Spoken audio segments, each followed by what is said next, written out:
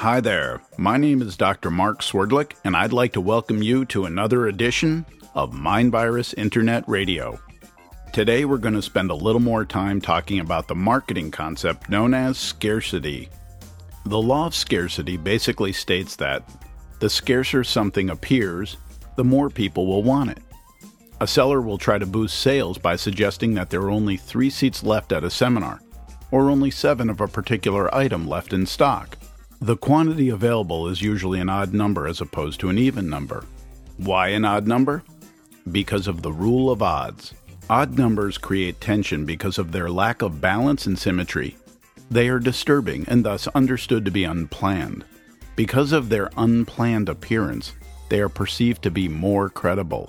However, as a result of the marketing community severely abusing the law of scarcity and the rule of odds, consumers have become wise to their gimmicks and tactics. People know that when a seller such as an electronics store screams and shouts about their, quote, lowest prices of the season, unquote, there'll still be plenty of other opportunities to snag that large screen television at the lowest price. People now understand that a chiropractor, for example, who claims to only have 21 seats available at his next spinal care class, is really nothing more than a scuzzball who is trying to trick his way to more new patients. Really? Only 21 seats, doctor? Come on. People are a lot more aware than they used to be. They know the game. When a marketer shouts about their supply being limited, the consumer responds back by saying, "So, when you run out, you're going out of business? Is that the deal?" The consumer knows that the limited supply will soon be restocked. No worries. It should be noted that there are, without question, genuine situations in which products and/or services may become scarce. For example, I love cherries from the Northwest. Cherries are my favorite fruit. In fact, I could eat a couple of pounds in the blink of an eye. Loving Northwest cherries as much as I do, I also realize that they are only available for a few months out of the year. In other words, there is a genuine, finite window of opportunity.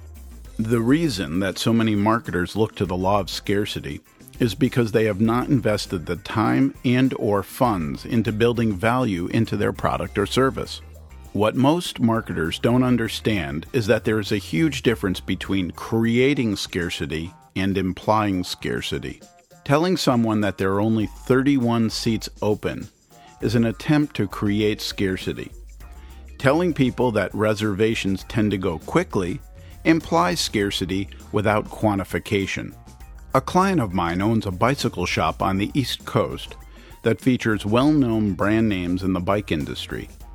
After a couple of seasons of less than spectacular sales, he decided to create scarcity by running weekly ads that posted the number of new models still left in stock.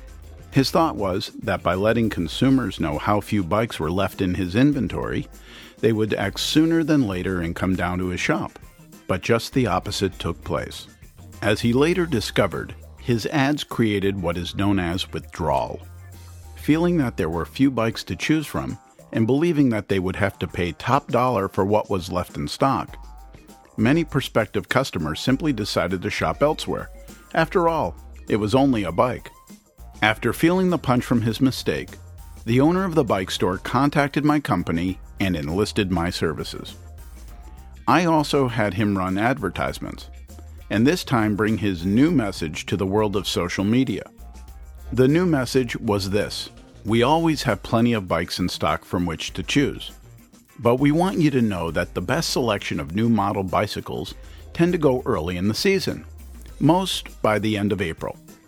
We'll still have plenty of bikes in the store, but we don't want to see those of you who are particular about certain colors and styles disappointed due to reduced availability. Because of this new, refined message, his 2009 sales beat his combined sales from 2007 and 2008. People even commented on the friendly, unintimidating nature of the ads. The fact that my client wasn't trying to shove a ticking time bomb down the prospective customers' throats created a sense of ease, which, as you may have guessed, translated into a better buying atmosphere. Creating scarcity may have had its place, but today's consumers, armed with internet review sites and forums, are wise to marketers' games. The new name of the game is Seller Beware. Well, that's it for this edition of MindVirus Internet Radio. Those of you who want to be a better strategist in both business and in life should bookmark the home of Dr. Mark, mindvirus.com. Thanks for listening and have a great day.